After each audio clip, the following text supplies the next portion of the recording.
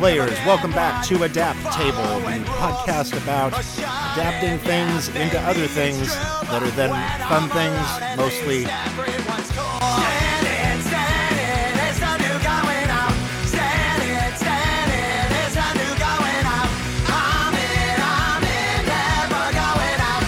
We really got to get an intro here. I love this show. Hi, I'm one of your hosts, Brock Wilbur. Hi, I'm Matthew Monagle. I will be writing the intro for the next one of these, I feel. I like when it's episode 2 and you're like, I have a sense of responsibility to fix what's going on here. I do. I'm beholden to you, Brock. So the idea behind the show, I'm a games critic and film critic. Matt is a film critic and TV critic. We both sort of separately had the idea, like, why is it that so many things from our corner of the world get adapted into board games?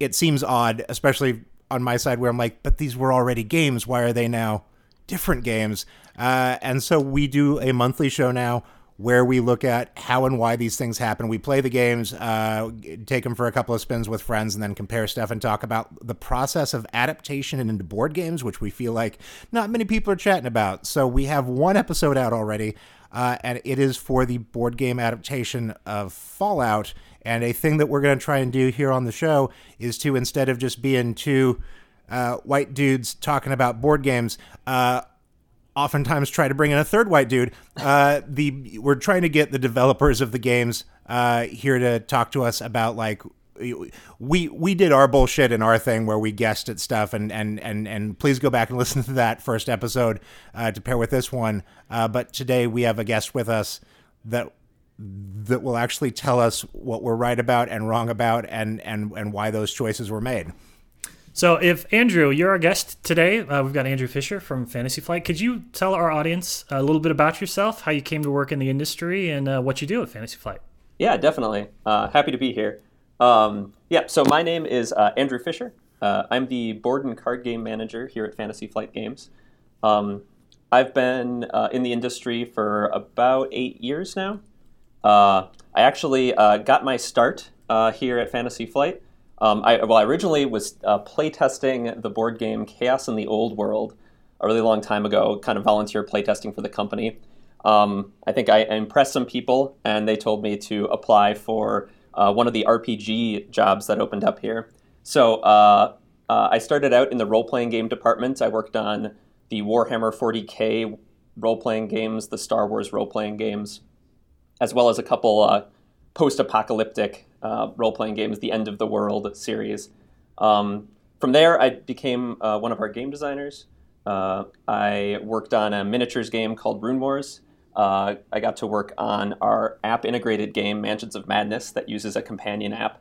And then most recently, I designed the Fallout board game, which we'll be talking about today. That's awesome. But first, can I just thank you for putting the app in with Mansions? It's one of my favorite board game experiences right now, and it's just so streamlined and cool, and I just enjoy it so much. Thank you for doing that, and for everything else in your incredible resume. Oh yeah, definitely.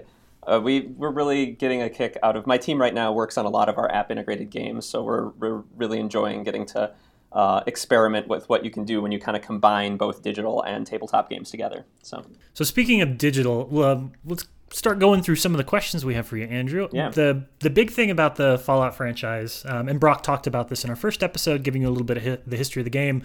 This has meant a lot of things to a lot of different people. There's a lot of people out there that love the franchise. When you started this whole process, what was your experience, if any, with the games? Had you played any of the old top-down stuff? Had you played the last couple of iterations of this? Oh yeah, so we have a bunch of different designers here, and often when we're trying to decide who works on what project, we try to find the person who's going to be the right fit for the project. And I'd played a lot of Fallout, so I ended up working on this one. I played Fallout 1 and 2 back when I was much younger. I think Fallout 1 came out when I was in middle school, to age myself slightly there. I played Fallout 3 more than nearly any other video game. I think the only one I've never played is the Brotherhood of Steel game that kind of came out in the middle there. You're good. You're so good. You're so fine and good with all your choices and what you're doing. Yeah, that's kind of what I heard. But I did do a decent amount of reading about it. Just a lot of that isn't like part of the canon. Like obviously, Fallout 3 and 4 kind of ignored a lot of what happened in that game. But I was just mostly out of curiosity. Checked out some of that when I started on the project, but otherwise, I've always been a big fan of the series. So I'm, as a kind of a follow-up to that, then when Fantasy Flight picks a designer for these games, what is the process to begin that adaptation? You know, you have the aptitude and the interest in the franchise. Are you sitting down and saying, I need to build a set of mechanics or rules to this based on what I know about the world? Are you saying that like we have some mechanics that we want to play with and we're going to start figuring out ways to make that fit in? You know, how do you start to match the actual board game experience to this giant, unwieldy, you know, franchise that has so much canon? Yeah, I mean, we have that challenge with a lot of, we do a lot of licensed games. You know, we work on Star Wars, we work on Game of Thrones, we work on Lord of the Rings. So we have a lot of practice at adapting these big, expansive IPs into board games. That being said, all of our designers kind of approach the problem differently. Each person kind of takes their own tact, and with each project it's different. Sometimes we have a great game system that we're like, oh, this would be a perfect fit for this IP or that IP. But as with Fallout, we often take kind of a theme-first approach. This is what Mark Rosewater at Wizards calls top-down design, which basically means starting with the story and the theme and then trying to create mechanics that fit best with that and best kind of emulate and abstract the theme you're trying to go for and evokes the feelings that you want to evoke from that setting or that action that you're taking in that setting. So with Fallout, I took that approach. I kind of sat down, isolated what the key kind of themes of Fallout are. We knew we wanted to emulate the experience of playing the video games, but on your tabletop. And so, you know, we sat down, put up on a big whiteboard what we felt like those key themes were. We kind of break down all the different systems that make a Fallout game Fallout, isolate each of those systems, kind of modularize and tackle each of those systems one at a time and say, how do we best abstract this kind of subsystem, this feeling from the game in a small board game chunk, and then you kind of take it on piece by piece like that. And along the way, you have to Can I ask what was on that whiteboard? Sorry, what was that? Oh, can I ask what was on that whiteboard when you guys got started? Oh, yeah, definitely.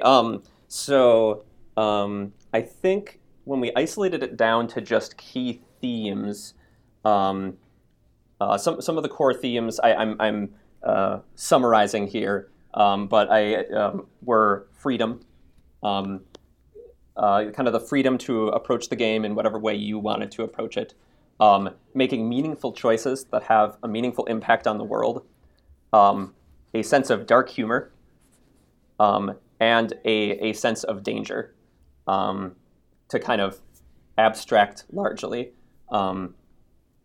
Now, obviously, there were many kind of smaller things off of this, but those were kind of, you know, you kind of set these broader tenets to kind of build off of. Yeah. Matt, do you want to ask the next one here? Yeah, so you talked a little bit about kind of the core elements of the franchise, and you said that talking about freedom, you know, the next question obviously for me is like, how do you take a solitary experience and turn it into something that's a little bit more of a multiplayer game? Because you're talking about, you know, I think you said you played Fallout 3 the most. Brock and I both mentioned we probably have like 100 plus hours on Fallout 3 easily. Mm-hmm. Like, how do you take that and be like, all right, now we're going to times that by 4 and we're not going to have it be a 400-hour game? Yeah, that was, it was probably one of the biggest challenges. I mean, short of like small individual systems that came along with the development, from like a broad overarching standpoint, that was a big challenge because it's not just the challenge of adapting a single player video game into a multiplayer board game. We do that a lot, but Fallout is a special kind of single player board game in that like a lot of people never finish Bethesda games. You know, I don't know what their completion stat is, but I don't know what you're talking about, Andrew. I've definitely finished Fallout 4. Oh yeah, totally. And everybody who plays Skyrim finishes Skyrim, right? They don't wander off into the mountains, you know, become the head of an assassin's guild and then call it a day, right? Bethesda never changes. I sort of feel like if Bethesda ever wanted to make a game that just had no ending, I don't know what percentage of people would actually notice that. Yeah, they just never finished. Is that not Fallout 4? It's a genuine question. There'd be like two very angry people that the game didn't have an ending. But yeah, so this problem, that experience is really at odds with a tabletop experience, because a tabletop experience is a discrete amount of time. You don't want it to take, some of our games can take a while, but you want it to have a beginning and an end and be finished. You're playing it with multiple people. You're playing it in just a couple hours. And you need to have some kind of driving tension in this experience that you are sharing with people at the table. And so this kind of meandering exploration and like playing around with emergent narrative systems that is a Bethesda game is not super conducive to creating tension in a short experience at a table. So the single player to video game to multiplayer board game, because of this, is a big issue. So we try to we'll probably talk as we talk about the systems a little bit about how we kind of drove that tension versus giving players freedom. But the other thing that we had to kind of think of is how do we be true to Fallout while driving interactivity so that players actually care about what the other players are doing. Otherwise, you kind of run into this experience of what people in board games will often call multiplayer solitaire, which basically means we're all playing our own game at the same table, but we don't really care about what other people are doing. We're just trying to do our best job ourselves. And we wanted this to have some amount of player interaction. And then the last big challenge was, one of those core tenets we talked about for Fallout is having meaningful choices that have a meaningful impact on the wasteland. And so how do you do that when you have 4 different players and everybody has meaningful impact on the wasteland? And what does that mean? You're not the one person deciding whether the Brotherhood or the Enclave succeeds. It's 4 different people fighting over that choice. And so that really changes the dynamic. As a follow-up to that, I know that you talk about the shared space and people having, being able to play the game the way that they want to play it. Fallout, the board game, was released at the same time where Bethesda was famously working on their first multiplayer PvP addition to the franchise. Thank you. We were both starting the same question. Yeah, was there ever any? I'm so excited we're doing it. Any thought into maybe making this a game? Because Brock, initially in our first episode, Brock had said when he popped it open, he thought it was just going to be a bunch of players, a bunch of Vault survivors running at each other and shooting each other. Was there ever a thought that you were going to try and make this a little bit more heads-up competitive? Oh yeah, I mean, we go through a bunch of different iterations. Throughout playtesting and throughout our early development. So there were times when this game was fully co-op. There were times when this game was fully competitive. There were a lot of different kind of versions of this game that existed throughout its development. But, at given stages of the game, you'd play it. It might be like a fun version, but like you kind of go back to those core tenets and you ask yourself, is this evoking that, right? When somebody can, like, for example, run up to you and just shoot you in the face and keep on moving because you've been supporting the Enclave and they haven't, is that a fun, engaging experience, and does that feel like Fallout to you? And so for one reason or the other, when we were faced with that version of the game and that experience, we ended up making the decision to kind of move away from it because it wasn't evoking kind of those core feelings we wanted. And like getting back to evoking those core feelings of the solo game. And in the end, deathmatch with other players was nowhere in kind of those core tenets that we wanted to stick to. I'm trying to phrase this in the least revengey, shitty way possible. Is there something positive for you, or like a really good feeling of watching your multiplayer Fallout experience be so well received versus the multiplayer experience that has recently come out in Fallout 76? Like, is there a feeling of like, wow, we really got something right that maybe even the Fallout people didn't get right. Like you adapted something and did it better than the creators, or at least not the creators, but like who controls the property. I'm trying not to be shitty about it, but I'm trying to ask you, like, is that a cool feeling? Well, I mean, we had our own challenges, right? As you guys talked about in your last episode, and as I'm sure most people can see on Board Game Geek, we had our own challenges with ways different aspects of our system were received. And of course, like, I'm a huge Bethesda fan. I love those guys. We worked closely with them on this game. So, like, I want Fallout 76 to do the best it can. So, obviously, when there's drama with a new game, there's always a part of you that, like, gleefully seeks out the drama to talk about it with people and everything. But all in all, my heart goes out to them as a fellow developer who has faced his own challenges. I totally understand what a rough launch can feel like. So generally, I support them, and I hope they can get 76 to a really good place.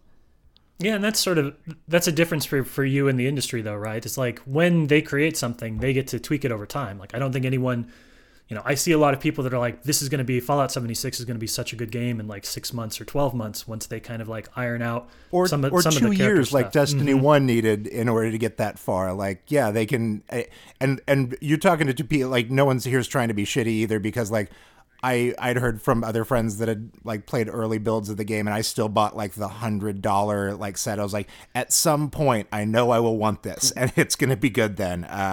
So, yeah, sorry, we can leave 76 behind and get back to what we were talking about. There's in terms of your adaptation though, like we're talking about how exciting it is that you adapted it into a multiplayer thing and did so well, but also, I'm a little newer to board games and stuff, but I've never had such a fun single player board game experience. Like, how do you tweak that, and how did you get that to that point? Was that actually the first thing that you guys did, or was that the second thing, or how did that process go? Yeah, actually, so the single player game, because I previously mentioned that we were trying to drive kind of interactivity and like how these choices worked together with a multiplayer thing. We took on the multiplayer first, and we designed most of the game with multiplayer in mind. Kind of 2 to 4 players, is what we were kind of designing for early. And then as we got to something that started to feel right, in our iterative process, that's when we kind of stopped and took a look and said, okay, so how, Fallout is this solitary experience. How do we adapt this to also allow you to play it by yourself? And so the solo play actually kind of came in maybe like the second half of development.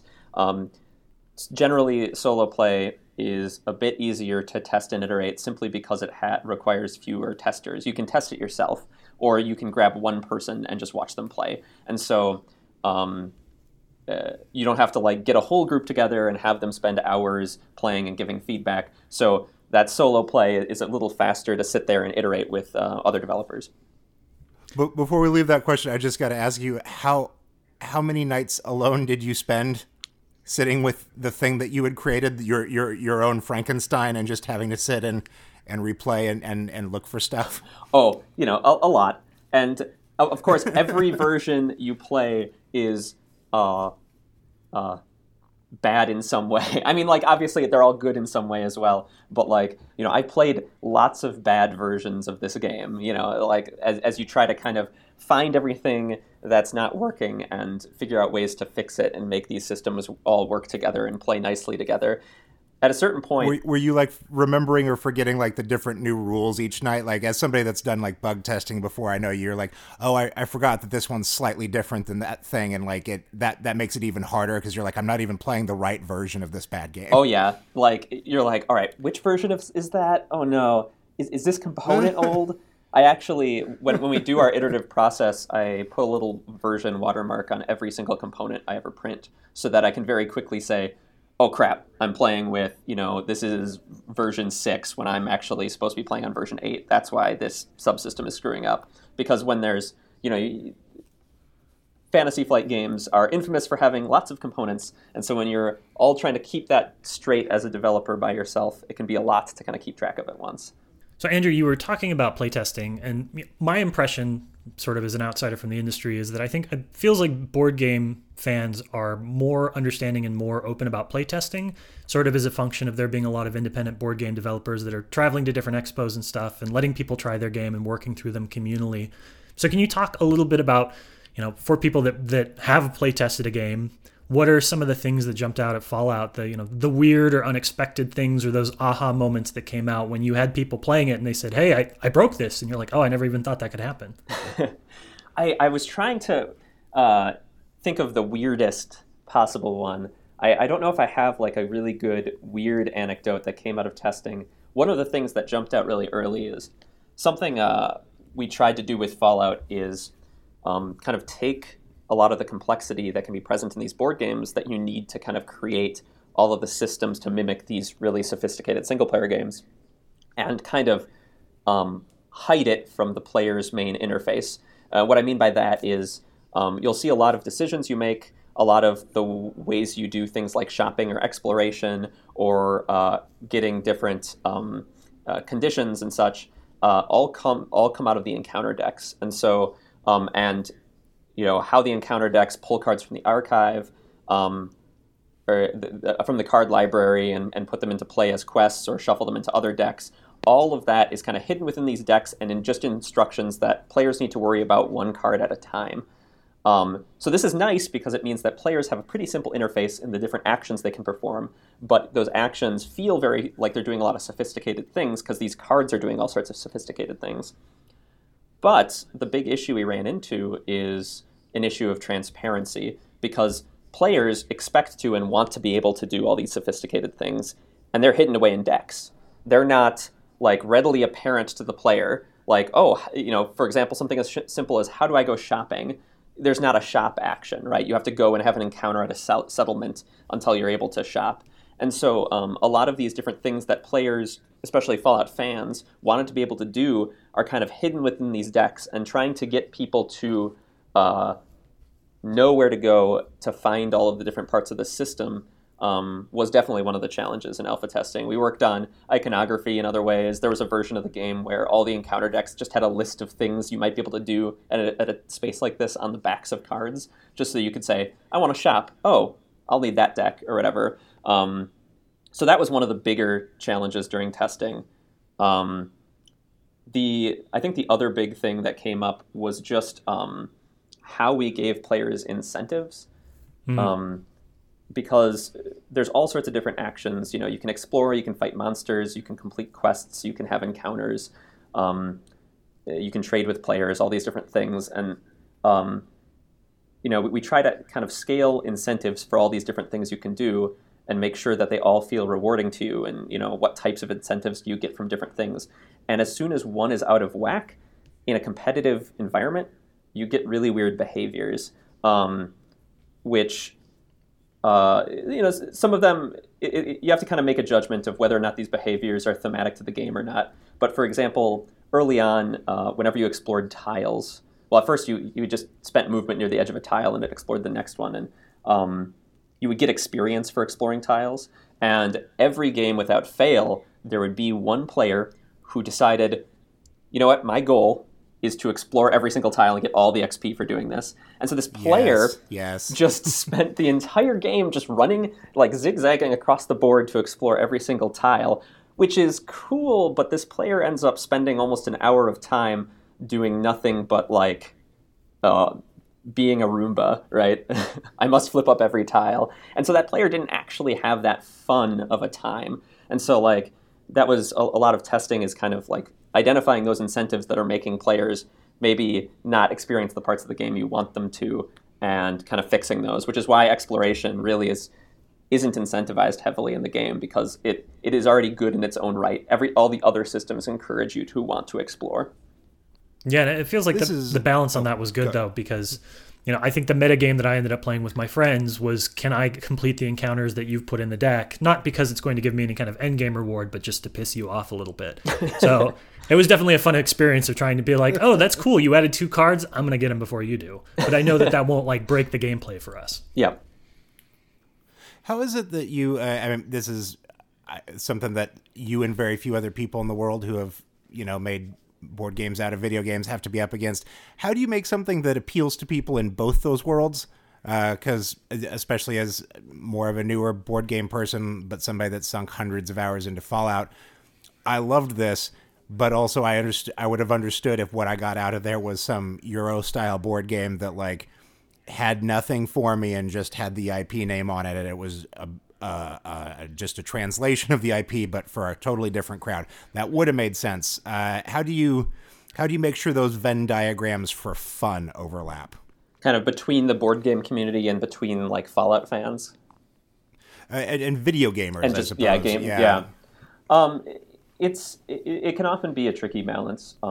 Generally, personally, I try to stay true to the IP first, and I think that's true of a lot of our games here at Fantasy Flight, because in the end, the board game market is it is more vibrant than it has ever been. With Kickstarter and everything, there are so many games out there.